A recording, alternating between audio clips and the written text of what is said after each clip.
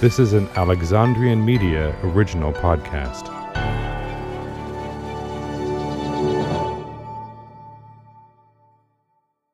This episode contains content that may not be suitable for all audiences. Listener discretion is advised. Please see show notes for details.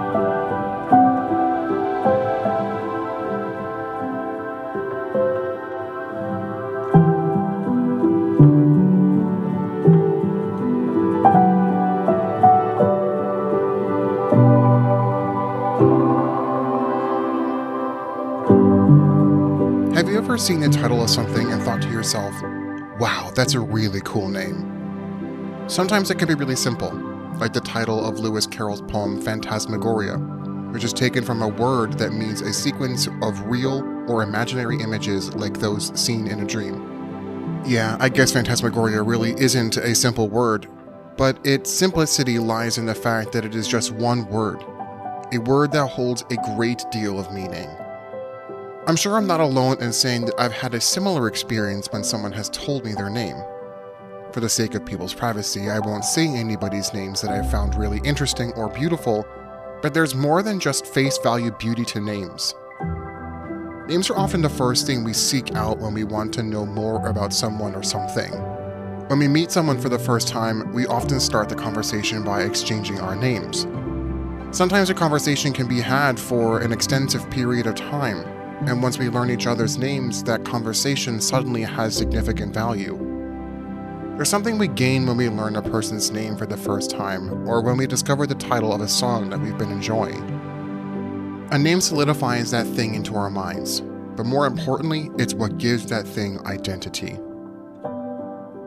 Erik Satie, a French composer who straddled the late Romantic and early 20th century periods, knew that names were more than just something that we use to compartmentalize in our brains. He knew that a name is often the first thing people use to identify someone or something, giving that thing or person personality before we can even become familiar with them. Titling his works was not just about finding something beautiful, although initially they were quite beautiful. His titles were chosen carefully, telling the performer that the piece they were about to perform was designed very specifically.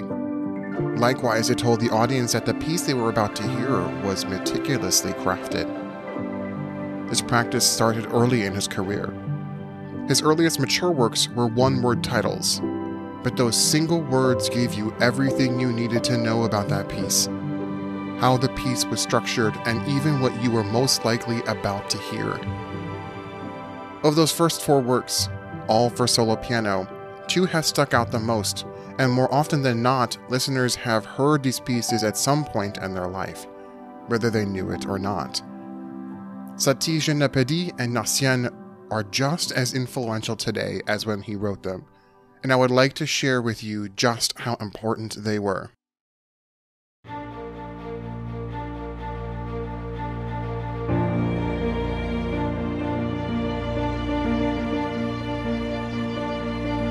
This is the Composer Chronicles, a storytelling podcast about music through the ages.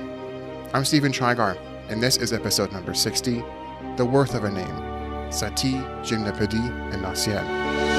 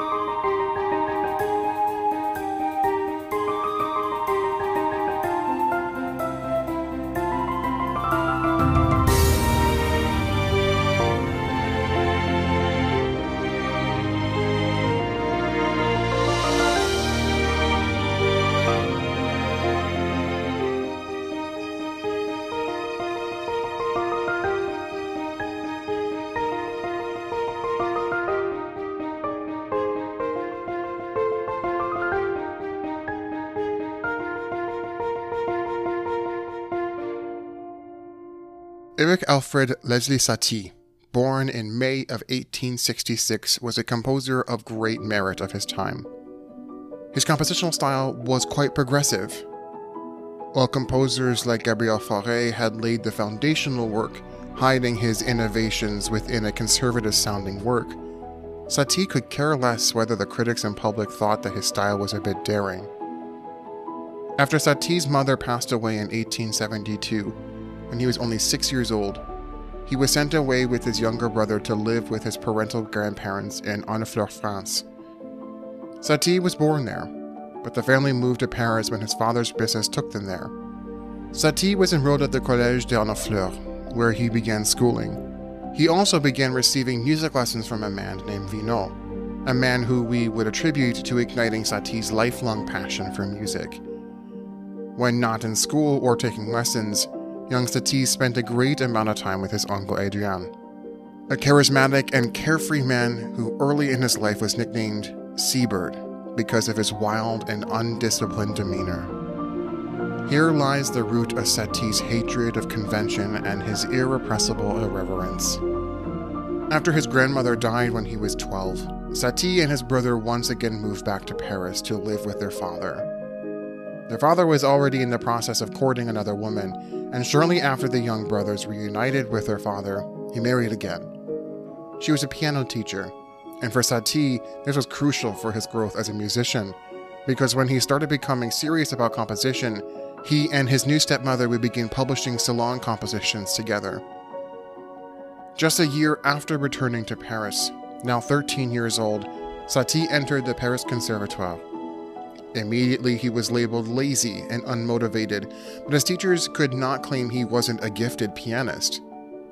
Professors at the Conservatoire were so fed up with Satie's lackadaisical approach to everything that they sent him home. But 2.5 years later, in 1885, he would rejoin. He still was unable to make a favorable impression on his professors, so a year into rejoining, he took up military service instead. Even in the military, Satie was seen as lazy and worthless. He was discharged a few months in after being accused of deliberately infecting himself with bronchitis.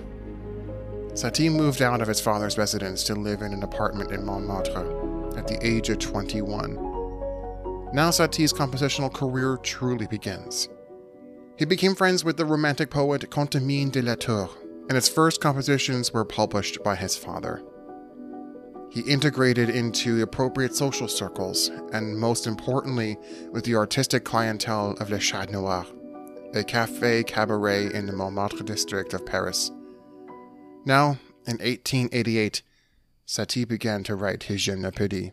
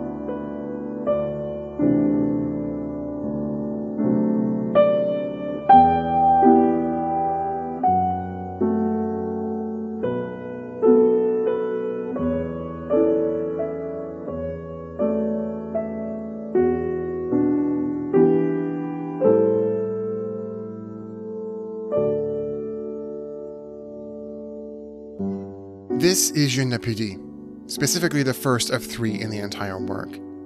While the work's title is not original to Satie, meaning he didn't create this word for himself, Gymnopédies is so closely related to Satie that looking up the word will somehow lead you to him. It's an unusual title, and the fact that he used the word to title these 3 pieces means that his name will forever be associated with it.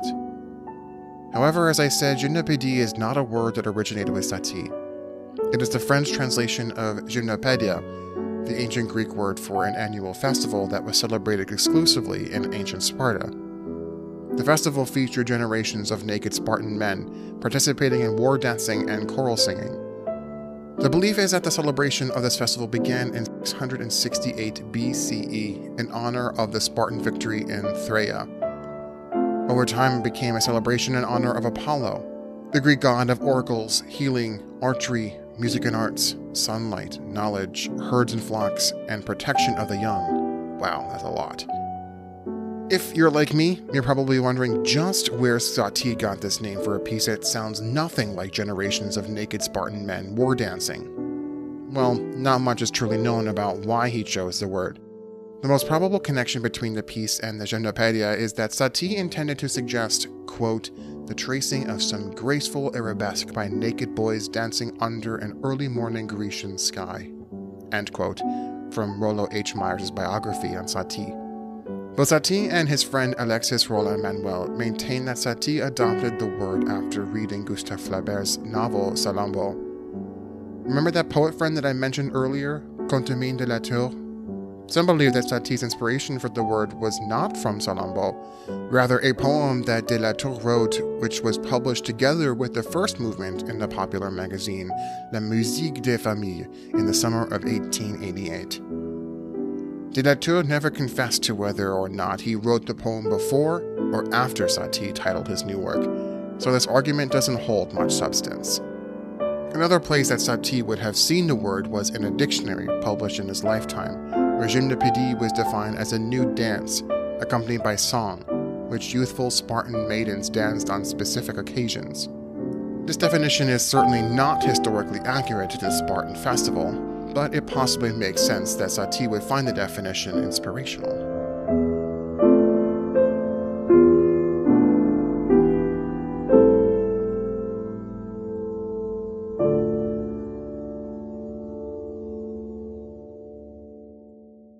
Gymnopédie comprises 3 pieces, each lasting about 3 minutes long. Gymnopédie is the idea behind the whole piece, and each movement represents a different facet of that same idea. When listening to each of the pieces, there is an undeniable connection to them. At times I have even wondered if I was listening to the same piece, listening to each consecutively, but somehow each has its own identity. While the 3 were intended to be grouped together under one large umbrella work, and would even be seen as movements of a larger work, the individual pieces were published separately. Both the first and the third were published in 1888, and the second wouldn't be published until 1895. In 1896, Satie's popularity was diminishing, but another composer was on the rise, none other than Claude Debussy. Debussy loved Satie. He credits Satie as being the one to give him the strength and courage to be as inventive as he was. And because of his love for his colleague, Debussy would do his best to use his platform to help Satie's popularity grow again. One of the first things he did was orchestrate the first and the third Gymnopédie. He started with the third, and then the first. He also reversed the numbering. Satie's first was Debussy's third, and the third was Debussy's first. Debussy believed the second did not lend itself to orchestration, so he left it out entirely and published the score in 1898. But amidst all this, Satie was composing another one of his most important works, the first 3 of 6 individual piano pieces, all compiled under the name Gnossiennes. We'll learn more about Gnossiennes after the break.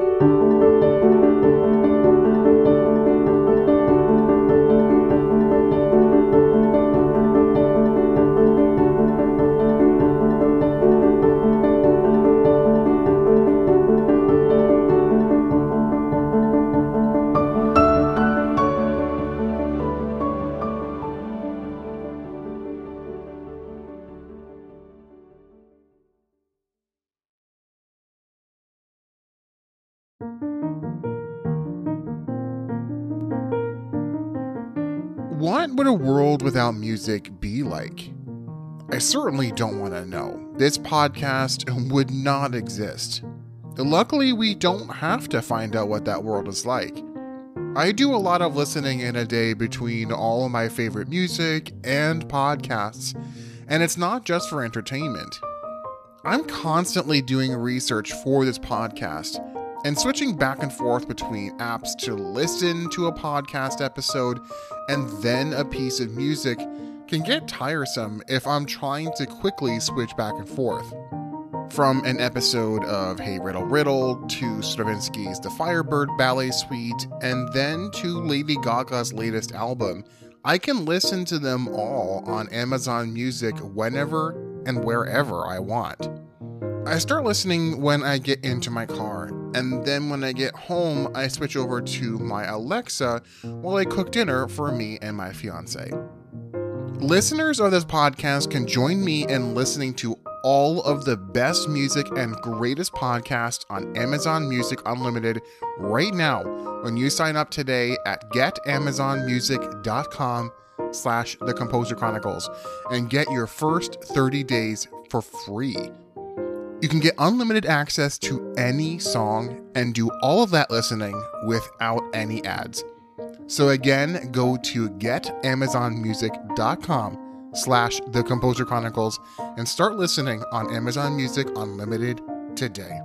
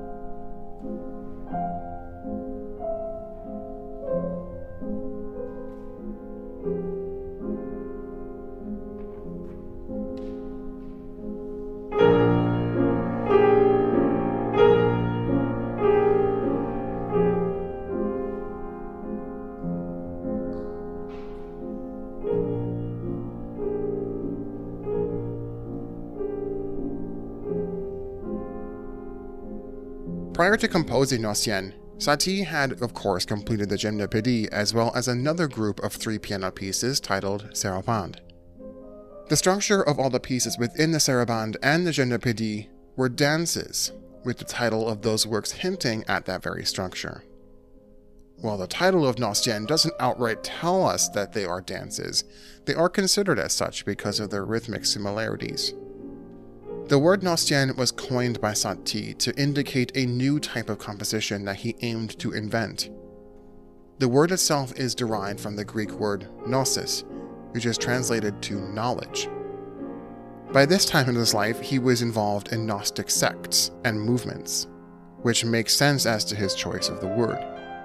However, some published versions claim that the word derives from the Cretan Gnosis, either spelled starting with a K or a G, which supports the theory of Gnossiennes being linked to the myth of Theseus, Ariadne, and the Minotaur.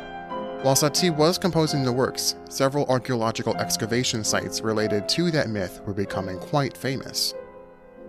After the completion of the Gymnopédies, Satie began composing the first 3 pieces of Gnossiennes.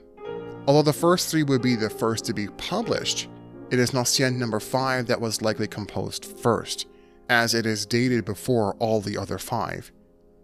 He worked on them into 1890, a time when Gnosticism had re-established itself, and Satie had been introduced to the Rosicrucian sect by friends. His joining of the sect would heavily influence the creation of the work. Satie would move to a smaller room in Montmartre that year, having already become friends with Debussy. And by the next year, Satie was the official composer and chapelmaster of the Rosicrucian order. The completion and publication dates of the Gnossiennes start to become quite complicated. The first 3 Gnossiennes were the only 3 written with that style in mind, and were the only ones numbered and titled. Gnossiennes 1 and 3 were published first in September of 1893. Number 3 was published as number 2. Gnossienne number 2 was published next. At the time, it was numbered 6. It wasn't until 1913 when the group was published as 1 through 3 as we know them today. The remaining Gnossiennes were published in 1968, 43 years after Satie's death. Numbers 4 through 6 were never numbered, and not even the title Gnossienne was added to them before he died. Scholars believe that Satie never intended the remaining 3 to be added to the entire group. The only reason these were published as Gnossiennes were because the styles matched so similarly. The dates of these piano pieces also coincide with the time of the rest of the Gnossiennes. Around this time, Satie began a romantic relationship with Suzanne Valadon, the only relationship of Satie's ever known. After their first night together, he proposed marriage, but they did not marry. Valadon didn't make the situation any easier for Satie. She moved into the room next to his, but continued to dismiss his advances.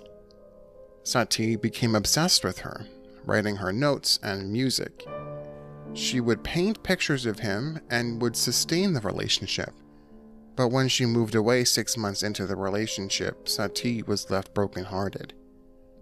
Despite the loneliness he felt, Satie continued to compose, and he would lead more and more composers down a similar path that he led, the path of a progressive composer. Satie was always a composer who marched to the beat of his own drum. Nothing would deter him from his goals, and he never faltered from them. While these pieces were written early on in his life for the most part, Satie was only just starting. Unfortunately, not many pieces beyond the Gymnopédies and Gnossiennes are widely known, but regardless, Satie was an artist who was capable of creating whatever he wanted. This episode of the Composer Chronicles was written, researched, and edited by me, Stephen Chigar, with theme music written by Daryl Banner. Clips from the Gymnopédies and Gnossiennes were used with permission from MuseOpen and other sources. If you've enjoyed this episode, leave a rating and a review on Apple Podcasts, Podchaser, or wherever you can leave a rating and a review. Join our community of music lovers on Facebook, Instagram, and Twitter at Crom Podcast on all 3 platforms. Here you can engage with our incredible community of music professionals and enthusiasts while staying up to date on news pertaining to our past guests. For more information about this podcast and to learn more about the composers, music professionals, and other featured guests on the show, visit alexandriamedia.org/The Composer Chronicles. Next week, we'll take a look into the world of musical theater as composer and lyricist Spicer Carr joins me to tell his story. Thank you for listening. I'll see you next time.